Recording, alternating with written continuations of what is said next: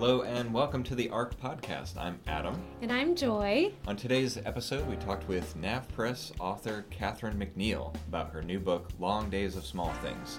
And she's a local author to the Chicago suburbs area, so we were able to have her here in the Tyndale offices and talk to her face to face. It was really a pleasure for me personally to interview Catherine.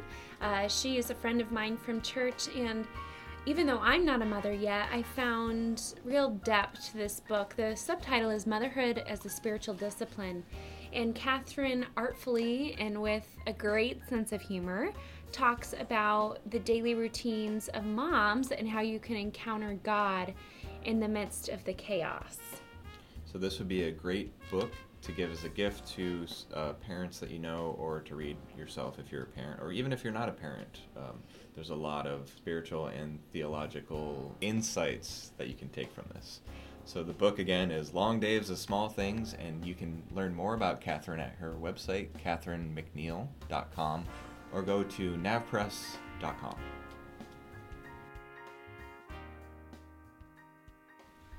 So, Catherine, we're so thankful that you're here with us today to talk about your book, Long Days of Small Things. Mm-hmm. Adam and I love when we have local authors in the office just because it's more personal and we get to laugh and chat together. Yeah. So before we jump into the topic of your book, would you mind sharing a little bit about your background, how you became an author, and a little bit about your family? Sure, I'd love to. I started writing when I was just really little. I was always writing something. I had like a journal, or I was writing little poems. I remember getting a little poem published in my newspaper of small town of 2,000 people, and that was like, I'd really hit the big time. It didn't actually occur to me that it was something I could do as more than just for fun, but in college I studied Bible theology and intercultural studies, and that meant writing lots of papers, and I just always loved writing the papers, and I just kept on finding outlets for that in my adult life with my real job, and I did a blog for a lot of years, back when blogging was a thing, and then I started pitching articles here and there, and before you know it, I'm writing a book. So it's something that I think I've just learned is part of me, but everyone around me has always known. So that makes sense. That's a really good way to put it, because I think we all have people who encourage us and see things in us that we're either not willing to admit, or that we just don't have a lot of confidence in, or like, oh, I like it, but I could never do it for a living. Absolutely. And I know your husband, and know that he's very proud and one of your biggest cheerleaders. So yes. Having someone like that say, yes, you're a good writer and you can do this, really helps. It absolutely does. Mm-hmm. Did you go to Wheaton? I did. I went to Wheaton College. We should start keeping track of how many guests went to Wheaton, because that's a pretty running theme. Joey went to Wheaton. I didn't, so I always feel left out. It's not too late. I know. I guess, you can go back. That's right. You go back. Get a degree. So you have three kids? I do. I have 3 kids, 2 boys, 10 and 8, and then my daughter is 5. Oh, precious. Yeah. So I wrote this book in a season when I was finally sleeping through the night, but I could remember very recently not doing so. Wait, it took until your youngest was 5 before you started sleeping through the night? She's 5 now, maybe 3.5. 3.5. Oh, yes. That's about where I am right now. Oh, okay. With mine. Mm-hmm. You can do it. The potty training is the at nighttime. Oh, that's where yeah. we are right now. He was fine for a long time, and then now we're trying that, and now he wakes up in the middle of the night. And yes. It's a whole mess, but yeah. Oh, buddy. Literally. Yeah. Yes. There's nothing like changing a whole bed at 3 in the morning. Couple times a night, yeah. Mm. Yep. Oh, yeah. It's good for our souls. Yeah. It is, which Catherine, is something you talk about in your book. So can you give us the premise of your book, even maybe the structure? Sure, as well? Absolutely. Well, like Adam was just saying, being a parent is full of challenges and things that cause us to not sleep, not have any extra time, to bring us to the end of ourselves. At least for me, I was always out of patience, always out of sanity. but I was still hearing this same kind of prescriptive language for a spiritual life, that I needed to have a quiet time, that I needed to spend, 15 minutes reading the Bible every day, 15 minutes praying. It had to be done in silence. It had to be done in solitude. And I was in a stage of life where I would try to go to the bathroom and there'd be little fingers, going underneath the door, and people would be screaming that their siblings stole their Spider-Man cape. And there was no quiet, there was no time, there was no solitude, there was no space.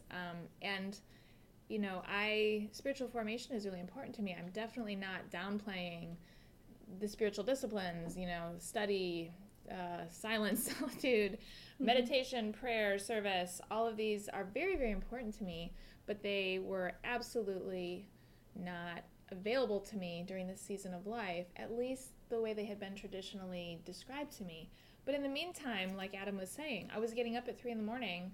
to change sheets and to take care of a sick kid, and then at 5 o'clock in the morning I was getting up to nurse the baby, and then at 7 o'clock in the morning I was getting up to get the preschooler ready for school, and I was constantly pouring myself out, constantly serving, constantly persevering, being brought to the absolute end of myself, not necessarily doing it well or doing it with patience or, not looking good while doing it, but I kept on going. And I realized, isn't that what the spiritual life is all about, is to say, I've reached the end of myself, and now I'm just holding on to God. And I have become depleted, and He is filling me up.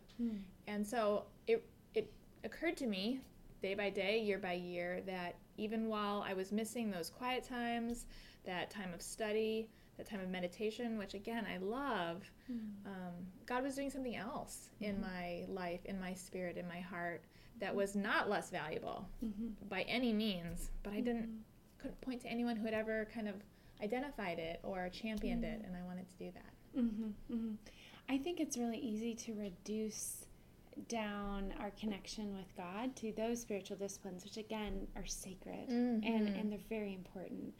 But I think that there needs to be an understanding of season and of life circumstance. Again, not to make that an excuse, because we must pursue God in all things. Absolutely. But even in that, as I'm in a season of pre-marriage, to realize that you pursue God through these things. Like these are, again, just kind of the channels or the tributaries that are ultimately coming from God. So, Catherine, as you realize, like, I don't have quiet, I don't have time, I still want to seek the Lord, how did you find some alternatives, or how did you begin to view your mothering as something that was worship? That's a great question. You asked about the structure of the book, so maybe I'll kind of go back to that to answer that question. I start the book, the first chapter or two is me kind of having this realization, and but then the rest of it goes on to talk about the various seasons at first of a mother. I talk about creation. Those of us who have been pregnant, we are creating a new person in our bodies, and even those who have not experienced pregnancy, who are doing adoption, there's still this long, fairly arduous process of creating a family, creating a person, and that's God work. It's God who's the creator, and it's He who's calling us and partnering us with Him in this. Then I talk about incarnation, which is birth, and again, like whether this is happening biologically or through adoption, motherhood is so physical, and it's about creating a physical person, which is what God is doing. And we think of spirituality as really clean and very spotless and peaceful, but I talk in this chapter about how Jesus became a person. Like, that's our good news, is not that He kind of called us out of our bodies to meet Him in the clouds, but that He came and walked in the mud, and He Himself was in a womb. He Himself was born. And so we are really joining. He joined us in this. And then I talk about nurture. I talk about how God portrays Himself as a parent. We think most often of Him portraying Himself as a father, but He also talks about Himself as the person who gave birth to His people, who hovered over them like a mother bird, who taught them how to fly, who taught them how to eat. So there's just really beautiful imagery of God as a parent in both the Old and New Testament. And when we are parenting, I think we are like a living statue of God's love, and that's important work. That's not a small thing. So that half of the book kind of looks at the seasons, like the basic tasks that we're doing. And then the second half looks at what are I think closer to the classic disciplines, the service, solitude, sacrifice, surrender, perseverance, and celebration. And parents are doing these things every single day, whether we're aware of it or not. These are the things that we're doing, and they're also classic elements of spiritual development. So just opening our eyes to see how the maybe mundane, really physical seasons of our lives, and then the tasks that we're doing in them, have deep theological value, deep redemptive value, and do a work in our spirits. Yes. I'd like to dig into that point a little bit more. How do you step back and, I don't know, force yourself or take that reflective time to feed that spiritual side, or even recognize those moments when you're so deep into it? Do you have any recommendations for people to do that? At the end of each chapter, I give 3 practices, and instead of being like, have a quiet time, which I do recommend if you can, there are things that we're doing every day anyway. Like, one of them is breathing, one of them is walking. I've got doing dishes in there, cooking, I've got eating, driving, and in many of them, the first thing that I'm recommending is just to remember. Like, our first kind of big hurdle is to remember that this is what we want, that we want to remember to see God here, that we want to remember that He's in our presence, so that when I'm eating, I don't have any extra time, and my kids are throwing Cheerios, and they're, dancing on the table. Yeah. But I can, once I remember that this eating, feeding my family, feeding myself, is a spiritual act of creation and nurture, and it's a gift from God. Once I remember those things, then just even my attitude can change a little bit. So I think that's where it all begins, is just remembering that that's what I want. And then once I remember that He's here, He is here, and I don't have to convince Him to be here, but I can start to remember to see Him. Yes. And I think you've written miracles don't get more close up than this. And I think when you're remembering and you're willing to reflect, then you might be able to see those miracles. So when you wrote that, what are you referring to? How do you mention I don't remember exactly where I said that, but I think anyone who has seen a child born just is, your worldview is a little bit rocked. Like, we go about our day and it's fairly planful, and we perceive ourselves as being in some level of control, and then all of a sudden you realize, like a stork I could believe, but a new person growing inside my body and then coming out and being here, and that it just is, I don't think you can really be prepared for seeing it up close. Yes. Either from the mom or the dad's perspective. It really is the miracle of creation, and we are given the privilege of being part of it. And then, it's not, the creation doesn't end there. Our children are bouncing their way through childhood right in our presence, and we're the ones that get to see it. And it's those tasks that are arduous and exhausting, of the diapers and carrying them everywhere, and my toddler lifting up my shirt at the grocery store line to see if the milk is still there. It's those things that really kind of sap our identity and our energy on the one hand, but it's also, those are what bond us. It's that skin on skin, that utter reliance that they have on us for their physical needs, that really cause us to kind of become one with them in a sense. And it really is, I think, a privilege to this miracle of life.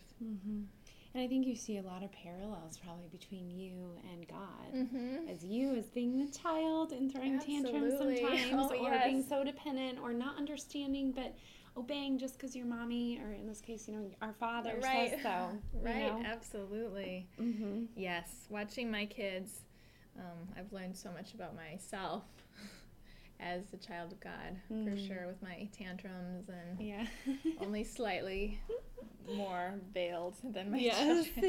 Yes. Uh-huh. I love the part, I think it was in first chapter, just like the act of the obstacle of making it to the front door of the store. And through the door. Yes. and there's all kinds of things like that when you're a parent, like, I gotta get through the morning, just get to nap time, and then I can have a couple seconds to myself. A couple seconds. It's filled with all kinds of things like that. Good. Mm-hmm. Good, yeah. One of the things you talk about also, Catherine, is the creative power of motherhood and how that relates to the Spirit of God, the Holy Spirit. How do you see those two things connected? Well, I am kind of a biblical studies geek or nerd or whatever the right terminology would be there. It's my dad's fault. So I love to study like the ancient aspects of the scriptures and the ancient languages and the ancient culture and their ancient worldview. And a character that we don't really think about a lot in our English translations or just the way we think about things is Ruach. I don't know how to pronounce it correctly. Any actual Hebrew scholars out there? But that's the breath of God, or the wind, or the spirit, and that's the Hebrew word for it. And Ruach, the spirit, the breath of God, is always present in all of the creation narratives. In Genesis 1:1, it says that it was the Spirit of God hovering over the waters. And I think that's such an evocative image of God. In Hebrew, I think it's Elohim, about to speak. Like it's the moment that everything is, the energy is there, everything's pulled back and ready to be set in motion. Elohim is about to speak, and Ruach, the breath, is hovering, just waiting. And grammatically, Ruach is feminine, and nobody thinks that means that God is a woman, but I think that there is a partnership there in the symbolism and in the parallels. And Ruach shows up in the flood account. It's the Ruach of life that is taken away, and then it is that is given back. In Psalms, in Job, there's different creation accounts of a poetry of God as creator calling the world into being, and Ruach shows up in all of them. Again, we don't necessarily pick it out in our English translations, but it is the breath of God as this power of creation, which grammatically is feminine, I think is really a beautiful part of the Old Testament story. And I do talk in the book about how God breathed his breath into us. And we moms are watching for that breath with our infants, like we watch the chest rise and fall and rise and fall, and it feels like a miracle, and it is a miracle. It's the most mundane daily occurrence, breathing and being alive and being born, but yet it still is a miracle that we have all around us, and it's beautiful to me. It's fascinating to me. And he's called us to join him in that creative power. So as somebody who's studied the Bible and theology, at what age do you start introducing your kids to Greek and Hebrew? That's a good question. Well, my dad was a pastor, and I can't remember a time when he wasn't chatting with me about Greek and Hebrew, so probably pretty early. I know that's part of growing up Jewish. You go to Hebrew school. Yeah. Maybe that's something we should think about doing. Yeah. There's not a lot of children's books that incorporate Greek and Hebrew. No, there aren't. Well, No. maybe, That's an idea. That is Pitch an that idea. upstairs. We're in a publishing house. Yeah. I know, totally. Let's do something about that. Yeah. I really think it's powerful to go back to the Greek and Hebrew, to look at the real definition of the words. And even what I love are the names of God. Yeah. And I truly wish they were in our English translation. Like Rapha and El Shaddai and Emmanuel. I wish they kept them in as God. And sometimes you see capital Lord versus lowercase Lord, and you can, if you have a background, you can understand that there's difference there. If you but study Bible or something in the notes, they indicate. But I just think it gives a lot of power behind it. I mean, I wouldn't have known that was feminine, and how you got to connect that to motherhood and the care for God that God has for his people through the Holy Spirit as being an agent of change. He left that as a deposit, a guarantee that he would return for his people. Absolutely. So that's really special. Cool. Do you have an excerpt, Catherine, that you might want to read? And we can pause this. Okay. Cut me out. Give me a second, yes. Yeah, to look for it. How are we doing on time, Adam? We're about 20 minutes. Okay. How long do you like it to be? About a half an hour, Okay. 25 minutes. So for an excerpt, maybe we can do it. Whenever you're ready. All right, I can read an excerpt. I'm going to take it from the chapter on perseverance. One of the things I say in my book is that whatever we're doing as a mom or dad, perseverance is part of it, because we just get up the next morning and we keep going. We keep trying. We're not necessarily doing it well, and that's definitely something I wanted to pull out in this book, is I'm not saying, hey, I'm a perfect mom, you should be like me, I've got it all together. But that however badly we are doing at any given moment, we keep going, we persevere. This is titled, Love Suffers Long and is Kind. For mothers, perseverance isn't really an option. Perseverance has us in a corner and isn't willing to negotiate. Continuing is the only way to stay alive. After all, labor pains can't be put on hold just because we're tired. Either we push through, literally, or we die. Colicky babies don't start cooing just because we've lost our minds from bouncing them up and down for hours. And our older children still need tough love when their choices have eroded our lives' insanity. At the same time, perseverance isn't a given. We've all seen what happens when a mother or dad doesn't persevere. The stakes are high for us, and there's no getting around that. We're in a do or die scenario. But most of us, most of the time, keep choosing do. Not ever perfectly. Like our diaper-clad toddlers, we plop on our bums just as often as we rise triumphantly. But through failures and mistakes, we keep going. We make these strong choices day after day after day. 1 Corinthians 13 has this to say, Love is patient, love is kind. It does not envy, it does not boast, it is not proud. It does not dishonor others, it is not self-seeking, it is not easily angered, it keeps no record of wrongs. Love does not delight in evil, but rejoices with the truth. It always protects, it always trusts, always hopes, always perseveres. I love the way the New King James translates that first sentence. Love suffers long and is kind. Could there be a better tagline for moms? Love suffers long and is kind. This could be our motto, printed on all our bumper stickers and t-shirts. But my love doesn't do this, actually. My love suffers a short while and gets impatient. It suffers hardly at all and loses its cool. In addition to the t-shirt, I may need to tattoo this verse on my hand, for these 6 words capture enough spiritual discipline to last me for a lifetime. But hallelujah for that. We are practicing. We are not perfect. We will never be perfect. We don't need to be perfect. But our children give us the gift of practice. Each and every day, motherhood provides me with all the raw materials I need to jump into an intensive course on perseverance. Every single hour, I am offered the chance to try one more time to suffer long and be kind, to persevere. That's beautiful, Catherine. Thank you. Yes. Motherhood really is the definition of perseverance, isn't it? It has been for me. Yeah, it really gives depth.